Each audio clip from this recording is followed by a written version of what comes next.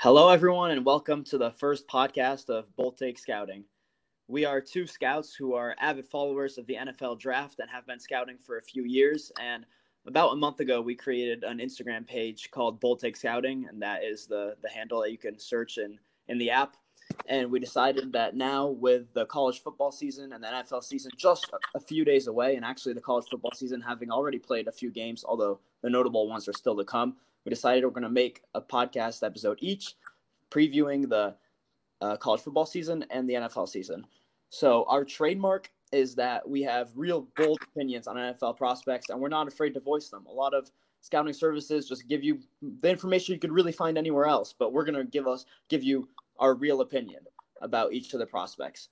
Although this episode is going to be more about previewing the landscape of the college football season, given everything that is up in the air and all of the players and teams that have opted out. We just thought we'd give an overview and look at a few things that are to watch with the prospects that are yet to play their final season in college football.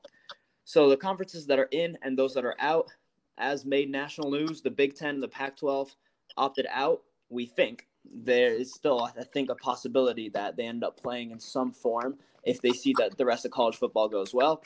Meanwhile, the Mid-American Conference and the Mountain West are also out, while other bigger conferences such as the SEC, the ACC, the Big 12, and the American will be playing.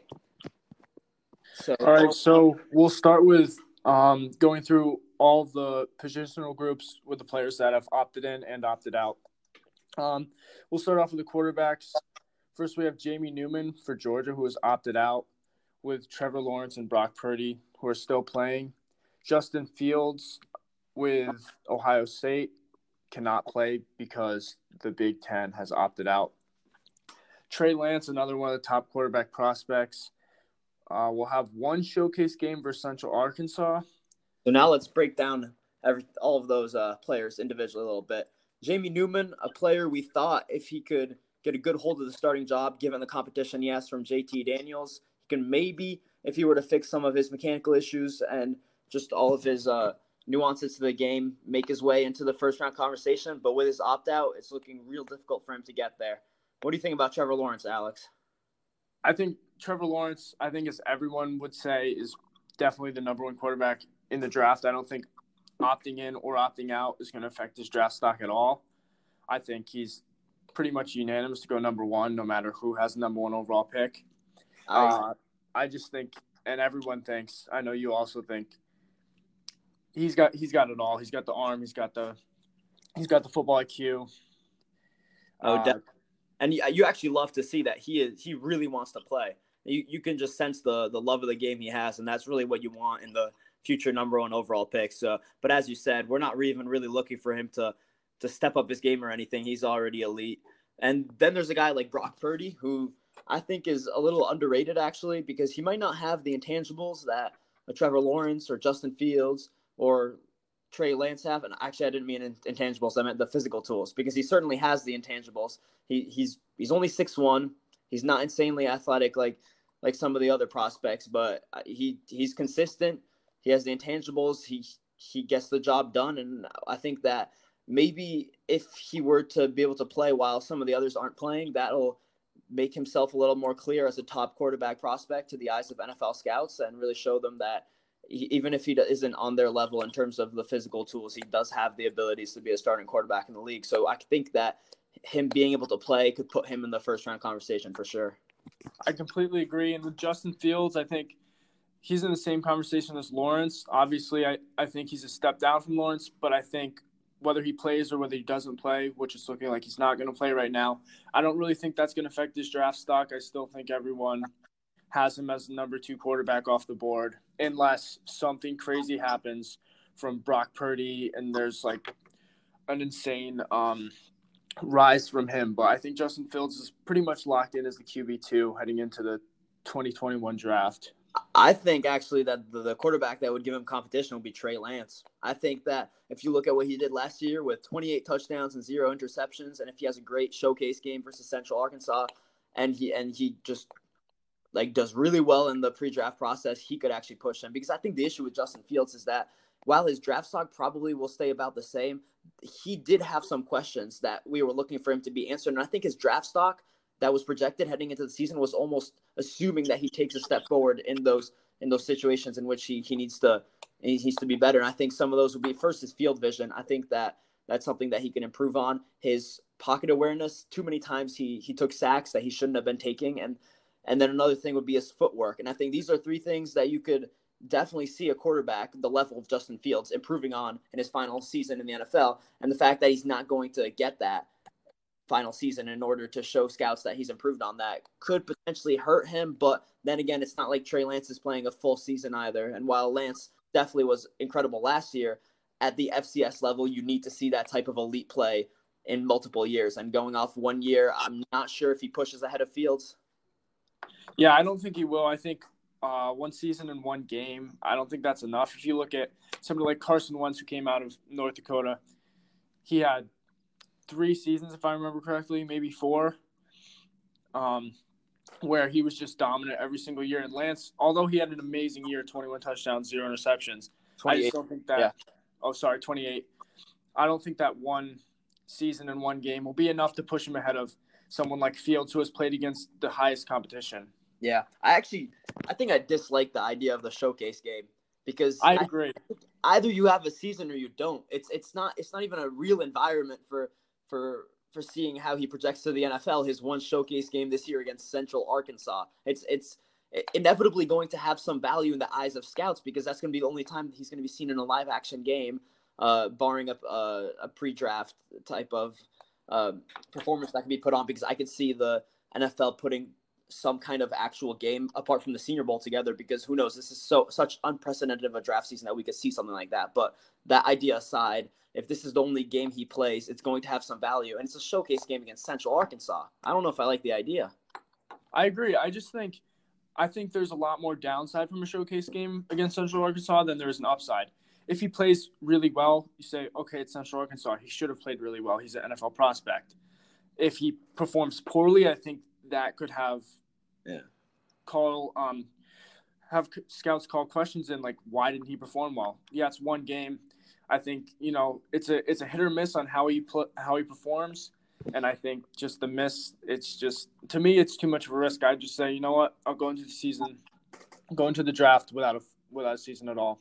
Yeah, but just for the bottom line for me, you sound like you think that Justin Fields is going to be the solid QB2. I think that the NFL might be more in love with Trey Lance than the media is right now, given that he comes from the FCS. Meanwhile, Justin Fields comes from Ohio State and has played on the big stage and all that. I do think that I've heard things about how NFL scouts really love Trey Lance, and if he ends up having a great showcase game and a great pre-draft process, and Justin Fields, say at the combine, doesn't show an improvement in the footwork that we were expecting from him, it's not out of question that Lance jumps Fields. I still think Fields has the edge to be the QB2, but Lance is going to be up there, and we see him in the mid-first round in mock drafts. I'd be surprised if he doesn't go top 10, even though it's way too early to say that. I just think that he's somebody that NFL scouts will fall in love with. Yeah, I agree. I think it's time to move on to running backs, though. Yep. We don't have any notable opt-outs, and a little surprising, actually, is Travis Etienne and Chuba Hubbard playing. Both players that could have declared last year but decided to come back for another year. I mean, with the running back position, to me, it's like the more carries you get in college, usually the harder it is to go higher in the NFL draft, because running backs, every single touch counts, and you have a short shelf life. So I know both of us, we were surprised Etienne and Hubbard both decided they want to come back for another season. And, they had this second chance to say, I'm going to opt out for coronavirus reasons, or they could have done it for other reasons.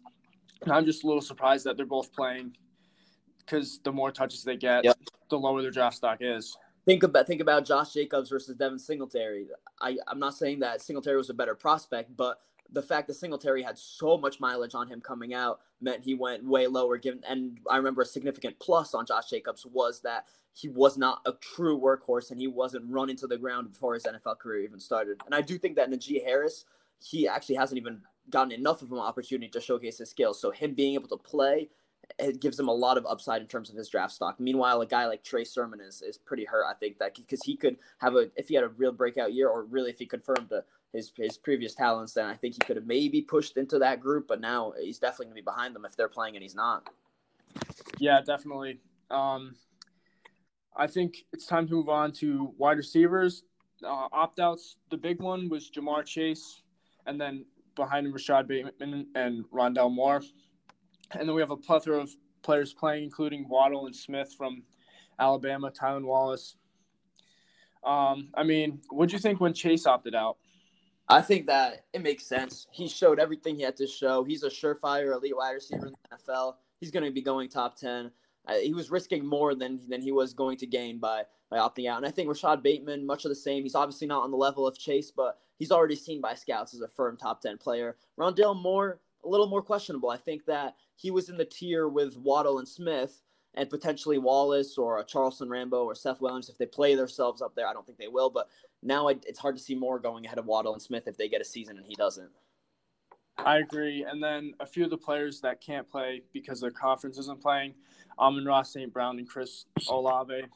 I think those two, obviously not in the top tier of wide receivers as Chase and Bateman. And obviously, the more they play, the better chance they have to raise their draft stock. So it's really disappointing for them. This definitely hurt them because they're going to be in that next tier behind Waddle, Smith, and Moore, where they're going to be looking to break into they would have been looking to break into the first round along with Rambo, Wallace, Williams if they all have good seasons. And now it's going to be way more difficult, and they're probably more day 2 players. Yeah, I agree. It's really disappointing for them. Tight ends, no notable opt-outs. We have Kyle Pitts who's playing, and then Pat, I hope I pronounced his name right, Freiermuth. He's not playing because, again, the conference isn't playing. I think this is really big for Kyle Pitts and a loss for Pat Freiermuth because if you looked at the opinions of scouts and everything, they were really the two names that you would hear coming through the tight end ranks for the 2021 NFL draft. And you're going to see a guy like Kyle Pitts, extremely athletic and everything. And we're looking for him to improve as a blocker. And I think he'll take a little bit of a step forward there. And then he's going to keep showing that athleticism coming out of the season at the combine. And while I'm not sure who's the better tight end, I'll need much further scouting to determine that. It's hard to see Freiermuth getting that tight end 1 spot over Kyle Pitts if Pitts ends up having a full season. Yeah, I agree. With the offensive line, we have a big name, Penei Sewell, who was opted out. But then Alex Leatherwood, Trey Smith, and Samuel Cosmi are playing. I think that's good for the three of them because I think heading into the season, everyone thought Sewell was the number 1 offensive lineman in the draft. But I think by Leatherwood and Smith and Cosmi playing, I think they actually do have an opportunity to leapfrog Sewell if they put in some great tape and Sewell doesn't put any tape in at all. I don't think so.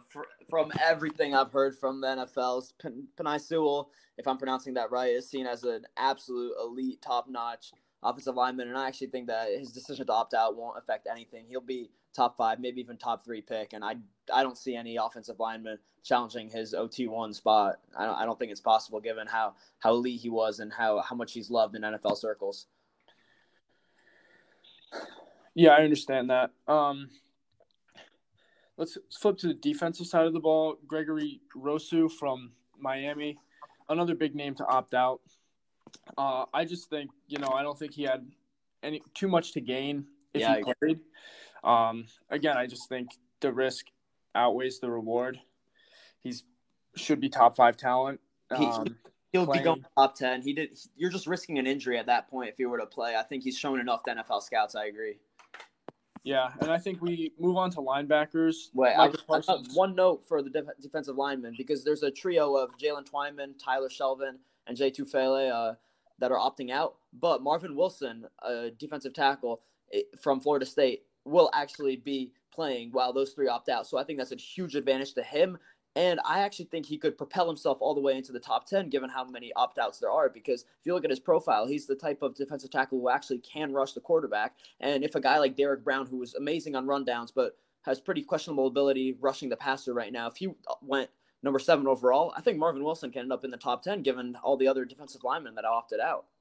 You're right. He has a chance to leapfrog those 3 that you mentioned, Twyman, Shelvin, and Tufele, because they're opting out and he's playing. So that was a great point by you. Where I was going, linebackers, Micah Parsons, he's in the same situation as Rousseau. There's really no reason for him to play. He should be another top 10 talent. Yep. And then Dylan Moses will be playing, and I think that one is all about we know the talent, but he needs to play to show us that he can stay healthy for a season. Given the injuries that he suffered, if he were to come out and play at the elite level he had prior in his career and be healthy all season, that's really what he needs to show scouts. It's more the health than the playing ability right now. So it's actually really important for him that he does get to have this season. Yeah, I agree, but that's also a huge risk, huge reward for him, because if he gets injured again, his draft stock will be lower than it would have been if he opted out. But obviously, if he shows that he can stay healthy for the full season, his draft stock should rise. Yeah, we're really hoping that it doesn't evolve into a Jalen Smith situation where it's a player that talented ends up being so marred by injuries. It's really a very big risk, very big reward for Dylan Moses this season.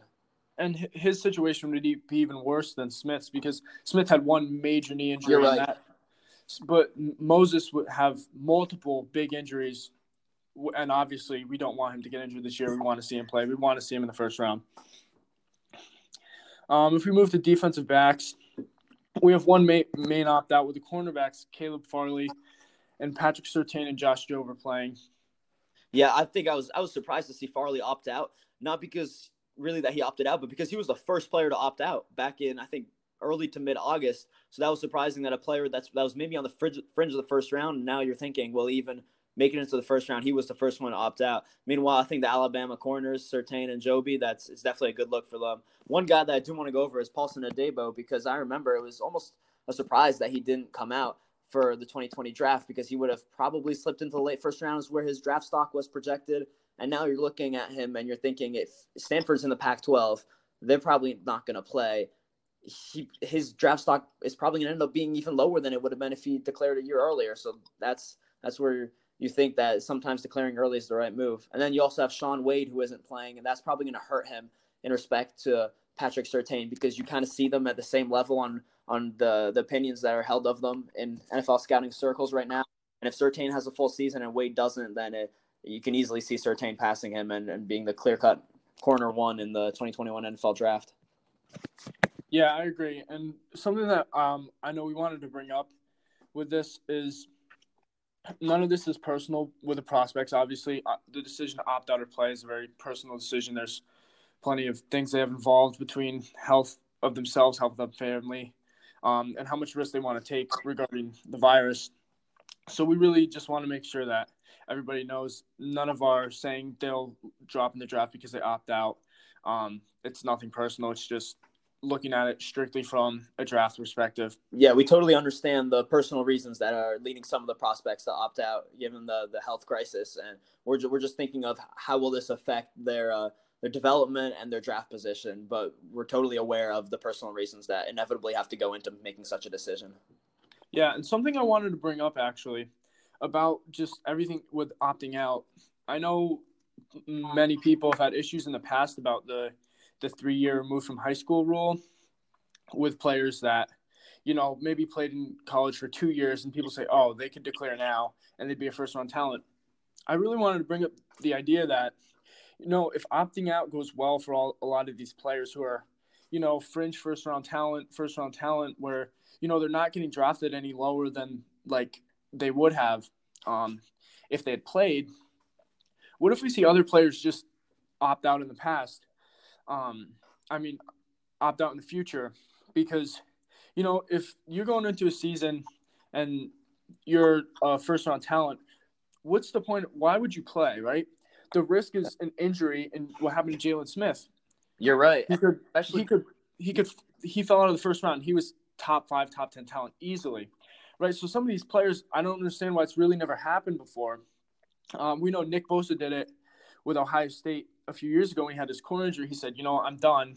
I'm going to prepare for the NFL draft. I would not be surprised if we start seeing other players do this in the future if opting out goes well for some of these players. I agree, and I think that really what you saw before as being opting out of the bowl game to prepare for the NFL draft, if this would be contingent on college football actually having a whole season for these conferences that haven't opted out. If college football has a whole season and these players that opted out still go around where they were projected to go, especially the elite ones, then I think we could see this trend, and it would become not just skipping a bowl game, but potentially skipping an entire last season of their college careers. Yeah, from the player's perspective, what's the point of playing? You're, let's be honest, they're not in school to learn. Obviously, you're getting free education, as they say, but that doesn't matter to them. They're here to go to the NFL. They're risking money at that point, millions of dollars. I think we should also not be – well, the important point is that they're opting out, but they can still choose to continue their classes. So I think that education point is aside here, because even if they opt out of the season, they're still enrolled in the university. So this says they can still get their education if that's something that they focus on a lot, despite opting out. And it's more of an issue of whether or not they think their draft stock will stay the same.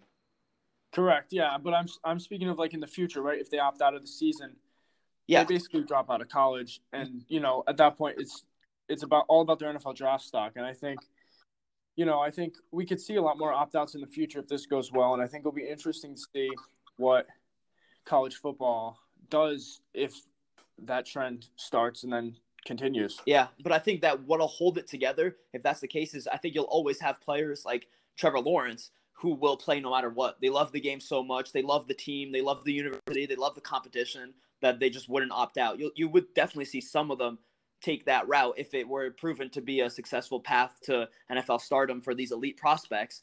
But I think you'll always still have a handful like Trevor Lawrence who will want to play no matter what. And that should, I think, in my mind, that would prevent this from being too big an issue for college football. Yeah, I think you're right. But then if we're looking at an NFL draft side of things, I think, if players do decide to opt out in the future, I think it will lead to a lot more potential busts, just because sometimes that extra year leads to more clarification on both sides of things. Definitely. And I think it'll be a lot less clear for a lot of scouts. I think it will, especially if they see this year that it's something where you can retain your draft stock more or less from what you were projected before your final season. It's going to be so difficult without that last year. We already went over Trey Lance. We'd love to see him play at the same elite level another year, given that it was FCS. Justin Fields from Ohio State. We'd love to see him improve his footwork, improve his pocket awareness, improve his vision. I mean, they're top-notch prospects, and they were elite last year. But that doesn't mean they don't have question marks that we'd like to be answered. And if this trend of the elite prospects skipping their final season continues beyond the COVID crisis, then we could definitely see some real head-scratching decisions having to be made throughout the years to come for NFL scouts. Yeah, I think it's definitely an idea worth looking into as, the years go on. It's something that really hasn't been brought up either. So I thought it was something interesting to talk about.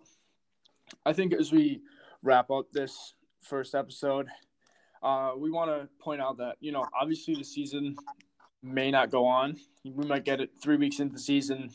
There's a huge outbreak and college football shuts down. But it also, everything can go well. And some of those conferences that have said they're not playing may try to play halfway through the fall, maybe in the winter, something like that. So it's definitely a lot of unknowns still. Oh, it definitely is. And as you said, I think that if everything were to go well, the conferences that did cancel would really be wanting to jump in there in some way. I don't see how they could, but again, this is 2020. The situation is way different than it's ever been, so we really don't know. College football could be completely shut down. We could be going off limited tape for every prospect, or we could have this discrepancy in terms of the ones that have opted out and the ones that haven't, or we could see the conferences somehow finding a way to make it back onto the field, even if they've canceled already. There's a lot of unknown, but we're excited to look at it from a scout's perspective. A challenge is a challenge for us. Definitely. The last thing I wanted to bring up is the idea of playing in the spring. I know the Big Ten has mentioned that. What are your opinions on if teams playing the spring, are a bunch of the NFL prospects going to opt out to get ready for the draft? Could the draft be pushed back? I mean, do you have any thoughts on? I don't see it happening. I don't see how you could fit into the college football and NFL calendar a way of playing into the spring, because then you would ask them to play the following fall, because you can't completely delay the college football scene by a few months permanently. And I don't see how you ask unpaid college athletes to play 2 seasons in a calendar year on top of how you fit it into the calendar juggling in between the college football and the NFL. I think it's completely not feasible. And if you think about like how they would get back to the field, like the Big 12 and the Pac-12, I think it would be if come November everything's going well and they find a way to maybe play just within their conference. Each team plays each other once, and it goes from say November to late January or something of the type. I don't think we're looking at playing in the spring as a real option. Yeah, I agree. And I think if teams do decide to play in the spring, a lot of the draft prospects will say, no, I'm not playing because they can't play a season and then have to go through the combine a month later and then 2 months later have to go through rookie mini camp, right into training camp, right into a season. That's really, honestly, 10 months straight of playing football, and no one's body can handle that. Yeah, and at the end of the day, actually, I think it's the NFL's word, because even if the two organizations are not completely linked, if the NFL administers the scouting combine. If they decide it's in February, it's going to be in February, in which case the college football could not have a season beyond that because the prospects just simply would not play. I think at the end of the day, the NFL really controls it because they're the ones administering the combine. Yeah, I think you're right. On that note, thanks for listening to episode 1 of Bold Take Scouting. We appreciate all the support. Hopefully, you guys are back for episode 2. Bye, everyone.